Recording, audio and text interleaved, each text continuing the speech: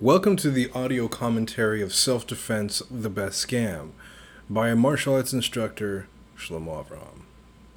So for the contributors page, it's really important that I mention to you guys what it is that the contributors page really is. Like, it's not just like people that like, oh, you kind of did something really cool. Oh, they were something interesting way back when, and they're doing something cool now. It's a lot more than that. So the contributors page consists of, right now, just 3 people when it comes to Self-Defense, The Best Scam. And that's very important, because these 3 individuals, they did a whole bunch of stuff when it comes to actually creating this book, and it's a short book, but it's important that the essence of the book isn't lost. You know, the book is supposed to be short. You know, it's supposed to be something that is direct and to the point, and it doesn't give you a whole bunch of fluff. And these 3 people literally represent that ideology when it comes to this book. You know, Rogers Ramirez, my brother, who is just a fantastic individual. You know, my life would not be the same had he not been involved. He's a fantastic guy. In the contributors page, I'll read it off to you guys. Rogers Ramirez, founder of the Ramirez Boys Fight House, the philanthropic MMA group. I mean, that should be enough said. I mean, I helped him build some of this gym back in the day in New Jersey. And, I mean, one of the things that he really, really wanted to run home with was just providing the service to people at absolutely no cost. Like, that was his biggest deal. Like, he didn't care about how much he could make. He just wanted people to be better. Like, he legitimately just wanted people to come into his gym, work out with him, so that the other people could feel better about themselves, so that he could help build up people. Like, this is the type of guy who he is. He helps people build other. He just goes out of his way to help people become better from where they are. Is it an easy process? Absolutely not even a little bit. But it's a process worth taking. I mean, like, he's a great guy.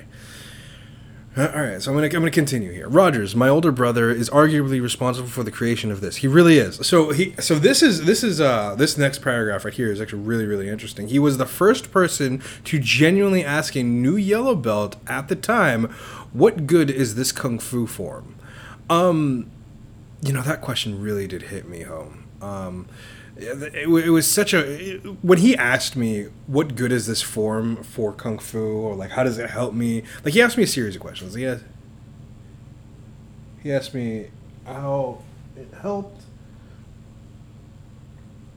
He asked it how it helped, how this Kung Fu stuff helped me, how it made me become a better fighter, and all these other types of questions that were literally like, oh, well, I don't know what that means. Like, what does it mean? Like, it makes me be a better fighter because, well, A, all I have to do is this stuff and it helps me become a better fighter. But that was the end of my reasoning there. That was it. That was it. And that question, when I was a yellow belt in Kung Fu, like, that was one of the biggest things that ever hit me. And I didn't really pay too much attention to it because, you know, he wasn't the grand master. He wasn't this heavy hitting Kung Fu super important individual of the past that was extremely important to pay attention to because they held a title that was extremely fluff. You know, a type of fluff. But because he was my brother, I really needed to hear him out on what he had to say. He didn't form a great argument at the time, but as time went on and we learned more, I understood the crux of what he was trying to say. Through his aggressive approach in the martial arts world, his former military experience, he helped me... Oh, I'm sorry, I missed a word. And his former military experience, he helped put me on the path to to not only building a better me, but build a better product so that people around the world can learn how to protect themselves. And what I mean by building a better product is by teaching martial arts. You know, he gave me a whole bunch of concepts that I've heard of before, but I never really got the chance to really practice them. And the time that I really got to practice them was with him. You know, he gave me the ability to work with his students and really hone my skill sets when it came to a larger class, when it came to a smaller class, when it came to just a one-on-one session. He's the one that really helped me grow and becoming a better individual when it came to teaching hand-to-hand combat. See, I don't like to say kung fu or Krav Maga or any of that stuff because I mean that's just a style. I don't really care. I don't really care for. Personally, I don't really care for the styles of it. I mean, we'll go on about it, but yeah, he helped me so much so become so much better when it came to just general martial arts. Like he's the person that literally provided the ability for this to happen. Like psychologically, I mean, like he's the one that set me up for success. You know, he set me up for success. You know, most people set you up for failure. My brother, Roger Ramirez, will set you up for success. There is no doubt in my mind. It may suck. Don't get me wrong. It may suck and it may feel humiliating. But at the end of the day, he cares about you because he's a good guy. Like, he's a really good guy. Like he loves you. No, there's no doubt. And there's no doubt in my mind that he loves his sons. You know, because this is the editor's edition of the podcast, and I feel like I have the ability to go a little bit more in depth with this. You know, my brother, he lost custody of his kids. Long story short, I really do want him to be the one to say the reason why. But long story short, I went over to him after he lost custody, and he asked me what it is that he could possibly do to gain the love of his children and show in the eyes of I think it was like the judge or whatever, or the eyes of the law, and be like, you know what, this guy deserves to be with his kids. Obviously, he's a good person.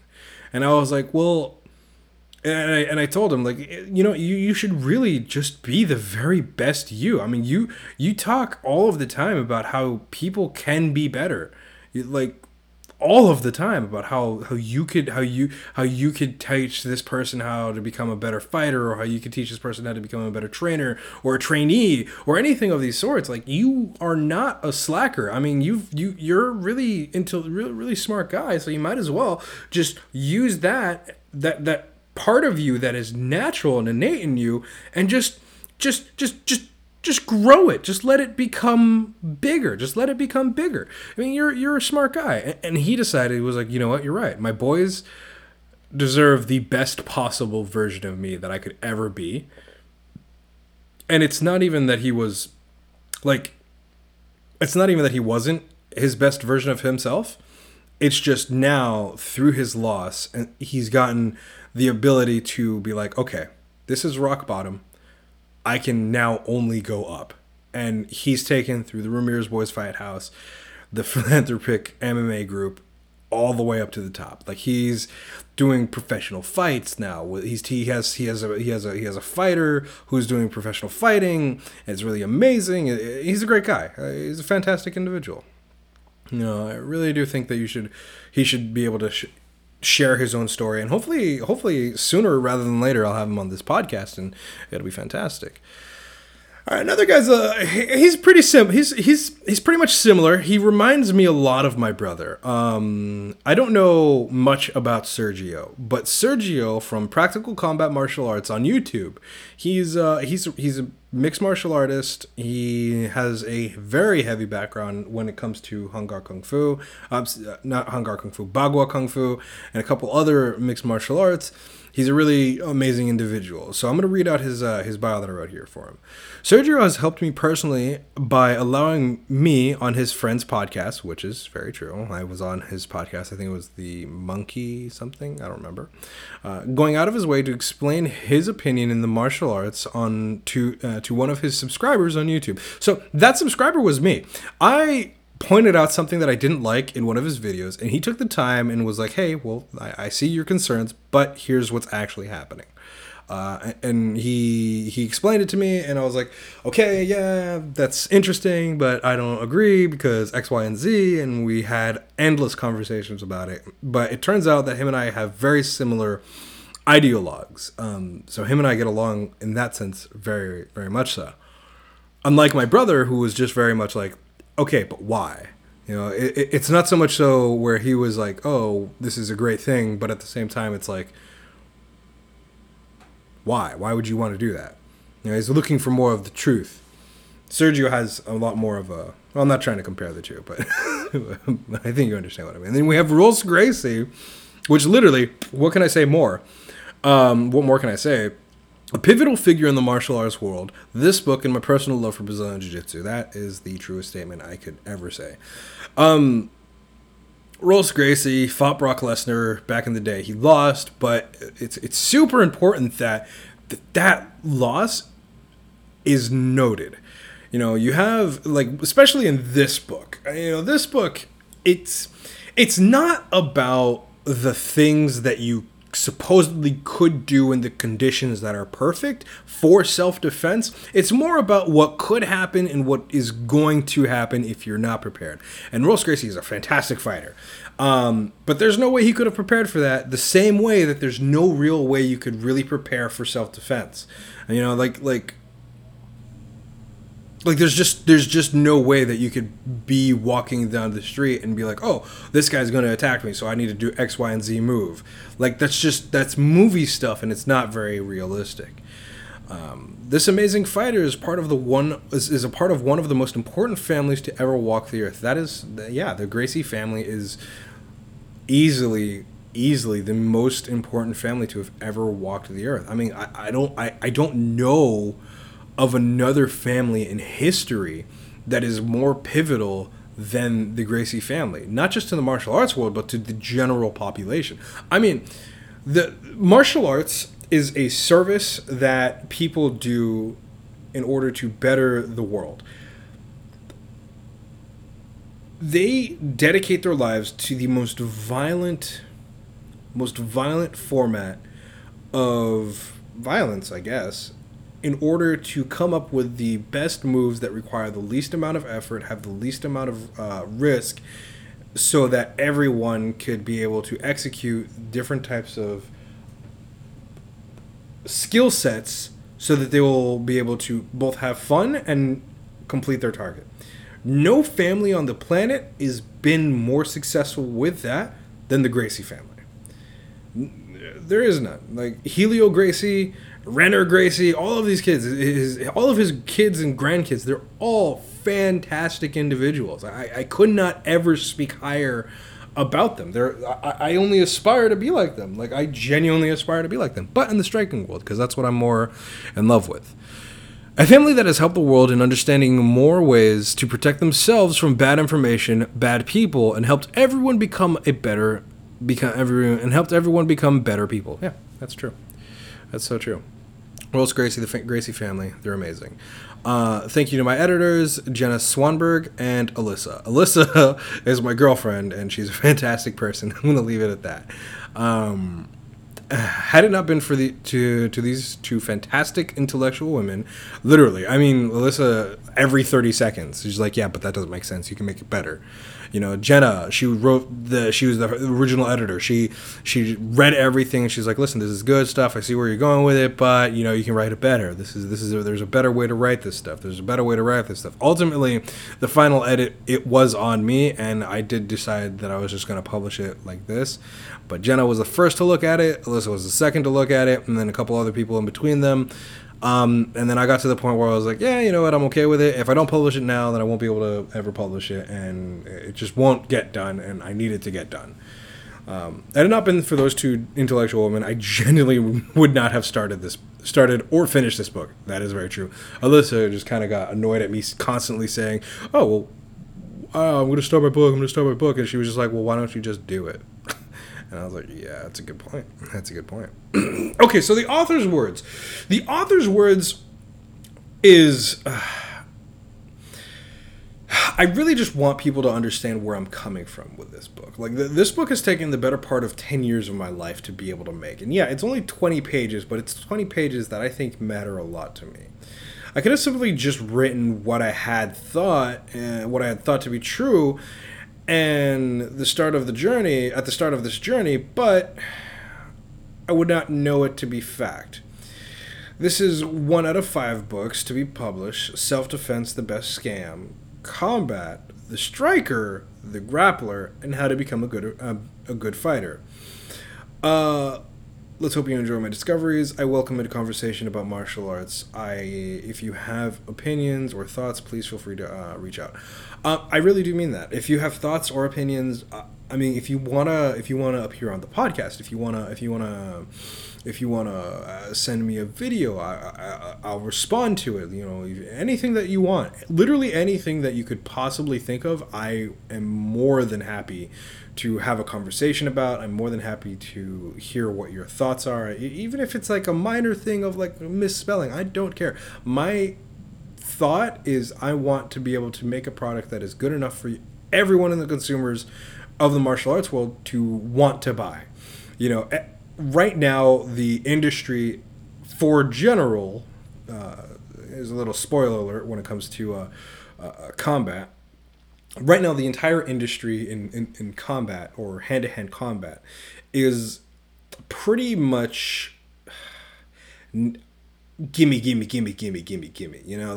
Like I'm a 3rd-degree black belt. Give me this, and I will give you that. It's I'm a great grandmaster in Hung Gar Kung Fu. Give me this, and I'll give you some of my knowledge. As a martial artist, I believe that your students should want to pay for your services. I don't think that the title should be the thing that is pushing the service. Just like with Lamborghini. Lamborghini is a beautiful car. Everyone wants a Lamborghini, or a Ferrari, or a Rolls Royce, or a Bugatti. One of these super high-end cars. But they have a price, and it's very high, but if you can afford it, then you're going to pay for it. But it's not like Lamborghini or any of these other major companies, which I can't say to be true with all of the other companies, but I know for a fact Lamborghini will go well out of their way just to give someone the glimmer and hope of being able to be a part of the Lamborghini family. They very much will do what they can to make sure that this kid will be able to sit and ride and drive in this amazing Lamborghini for a day, at the very least. Why can't they? They're a multi-million-dollar company, maybe $1 billion even. I don't know. But they create a great product, and they care about their customers, and they care about the people that are purchasing their product. And that should be the same here with the martial arts. The only people that seem to really be caring about the whole martial arts world is really just the Brazilian Jiu-Jitsu team. And just them. I don't know if it's because of the format that strikers have to deal with. Strikers deal with a lot more pain than jiu-jitsu practitioners, but I think we're doing it wrong when it comes to the format of wanting to teach. Every single, even the good one. Well, a lot of the good ones, a lot of the higher end strikers. It's very few of the higher end strikers is what I mean to say. Very few of them have that gimme mentality. Let's see, Demetrius Johnson, he does not have that gimme mentality at all. Like, he is all about intellectual growth when it comes to hand-to-hand combat.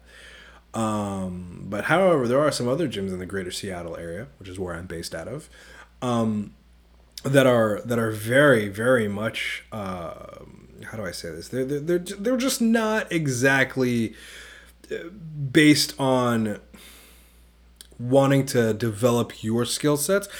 Yes, they want you to become a better fighter, but they want you to become a better fighter so that they can take you to fights and they can make a bigger paycheck. It's all self-motivated. It's not really to help you become a better fighter. It's really so that they can feel better. And granted, that was my issue as well. But yeah, no. So there's a little bit of a problem when it comes to the way that the martial arts is as of right now. And at some point, I do plan on trying to create a format that could address this issue, but that's not for many years down the line. I do want to, in case you were wondering, I do, I don't know if you were, you probably weren't, but I do want to spend all of my life in martial arts. Like, I want to learn a bunch of other things, but I want to spend the bulk of my time learning martial arts and becoming a better individual in the martial arts world so that everyone else could benefit from those factors of my sacrifice to it. You know, I don't want someone to need to take Krav Maga for like 5 years so that they can be a mediocre fighter. I want someone to be able to go into a class for 1 year and be able to be at the mid-level UFC fighters or mid-level 1FC fighters, let's throw that up there, and be able to genuinely be able to handle their own ground. I want people that are looking for a reliable Toyota Corolla to get a Toyota Corolla. You know, I don't want them to go into the dealership and say that they want to get, I don't know, a Dodge Challenger Hellcat, and then they walk out with a Dodge Avenger. Like, that's going to last a solid day, maybe less. Might not even sign the paperwork. I mean, like this is the type of things that we're getting right now. You know, we see these fancy kung fu schools, right? Or we see these fancy karate schools, or we see these fancy I don't know, I guess in some cases Brazilian jiu-jitsu schools, and we go in there expecting to drive out with this fantastic Dodge Challenger Hellcat demon, right? And then you start riding, and then you realize that you're actually in a Avenger. I don't know how you missed it, but you know, it has Dodge, you know, same thing, same product, probably the same thing. You know, McDojo Life on Instagram and YouTube, they're trying to create a documentary as well. I mean, we're both fighting the same exact battle here. We're going about it in different ways. I support them. I 100% believe that. I forgot his name over there at McDojo Life, but I think I 100% believe that they should be going out of there. They should do whatever it is that they can to help expose this. This is a good idea. I think that they're on the right path. I think that's a good idea, especially if they're martial artists. I support them 100%.